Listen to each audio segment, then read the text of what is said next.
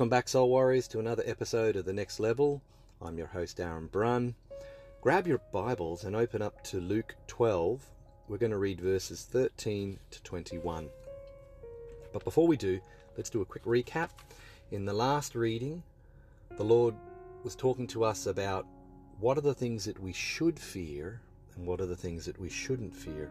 And we're told, do not fear death. Don't fear those who can bring death to the body. But what are we told to fear? Well, we're told to fear not, because the Lord can count every hair on our head. We're told to fear not and trust in Him that He will provide for us. But what we should have a fear of is our lower self, our lower ego, our ego-centric self, which likes to take ownership of all the good and truth in our life and deny God. It likes to take us away from God. It likes to set us up as God. And that's what we need to be fearful of, what our lower nature will do if allowed to separate us from God. Now, to build on that, the Lord is now going to do a teaching on the parable of the rich fool. And He's going to talk about this whole parable of the rich fool is about us having an ego-centric ownership of things in this life. We are called to have a responsibility and ownership over the things of this life, over our body and the things of this world, but only in connection to eternity. That ownership, we need to see the connection between this life and eternity. The Buddhists in the Buddhist tradition look at it this way. They think of egocentric self, the ego, as the source of all suffering. And there's definitely an element of truth in that. But from the Christian spiritual understanding, we also understand the Lord has called us to take a temporary ownership over things in this life, but to use them for eternal purposes. And that's the challenge, and that's what this parable is going to highlight to us. Here we go, verse 13. And one of the company said unto him, Master, speak to my brother, that he divide the inheritance with me. Verse 14, and he said unto him, Man, who made me a judge or a divider over you? Now, such an amazing statement the Lord's made there, because we're being told, sacred text is telling us, the word of God was given not to be a judge over each other. We're not meant to condemn and judge and rule over and divide over each other. The word of God was given to give us internal instruction, to give us internal judgment, so that we can know what is right from wrong rather than judging others. And the Lord said it this way, who made me a judge or a divider over you? Verse 15, and he sort of responds to this cry of help. Lord, tell my brother to divide the inheritance with me. And he says, verse 15, and he said unto them, Take heed. Be very careful, he's saying, take heed, and be aware of covetousness. For a man's life consists not in the abundance of things which he possesses. Be aware of egocentric ownership. We all have a sense of self. We can't avoid it. But that sense of who we really are will pass away with the death of our body as we fully become a spiritual being again, a soul, an eternal soul, which we are, but no longer encased in a physical form, but now in a resurrected spiritual form. But we're being told to be aware of covetousness, or a wrong kind of egocentric ownership. 16, and he spoke a parable unto them, saying, The ground of a certain rich man brought forth plentiful. The ground of a certain rich man. Ground, earth, is one's, in the deeper sense, it's one's convictions.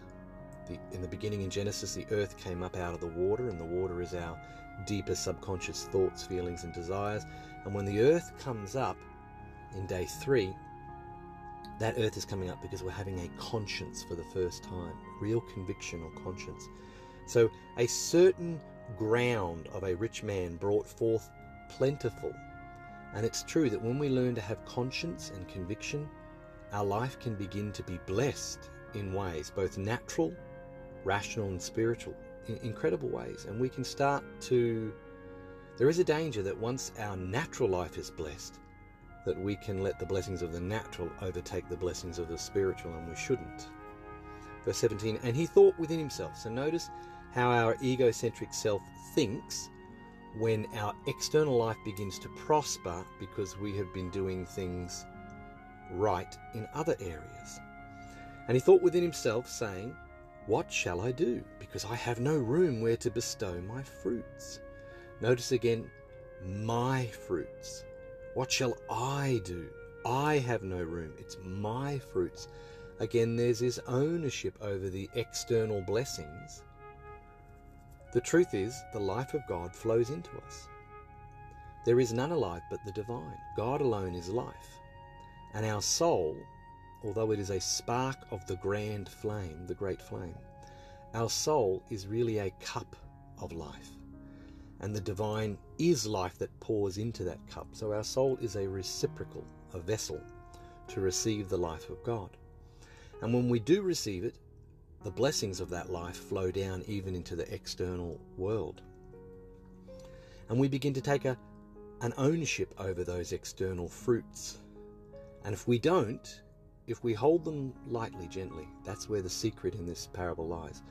We own stuff, but we really understand that it belongs to the divine, and we temporarily own it, and we must give it back, and we must use it for eternal purposes. That's the real secret to not letting the external world overcome us, is to use the external world to produce eternal fruit, like love, joy, peace, mercy, self-control, kindness.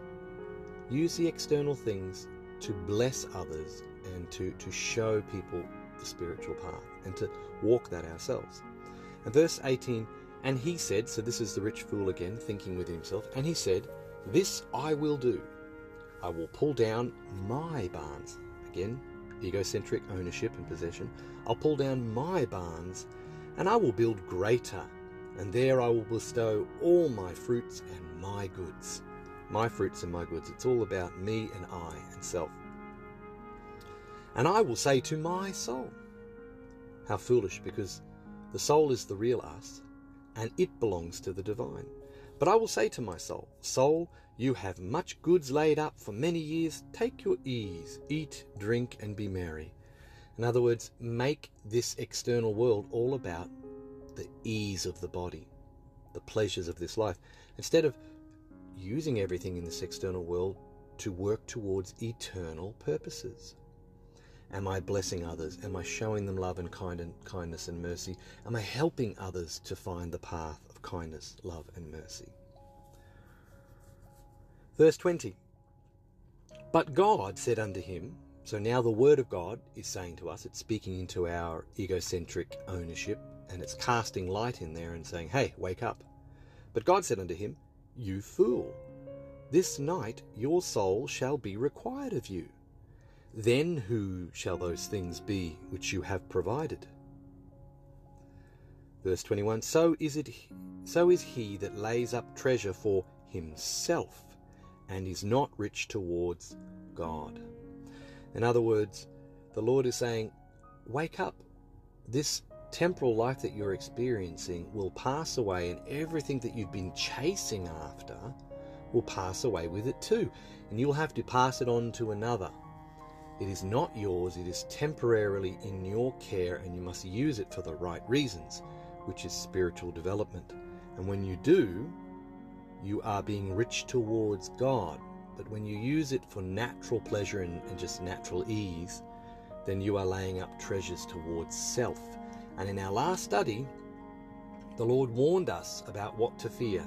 Don't fear him who can kill the body, but fear him who can cast the body and soul into hell forever. In other words, fear the selfish life, the egocentric self-life that takes possession over everything instead of giving glory back to God. That's what we need to be fearful of, because that will separate us from the divine. But we must instead be rich towards God. So there's my challenge to you, soul warriors. From this reading today, the parable of the rich fool, is let the richness that we're getting in this life be used let it be invested in eternal life, and let us be rich towards God. Let us practice goodness and kindness and mercy and show that path to others, and use whatever natural resources we have towards that end. Amen to that. Well, be strong, soul warriors, and I'll speak to you next time on the next level. Don't forget to choose love. Bye for now.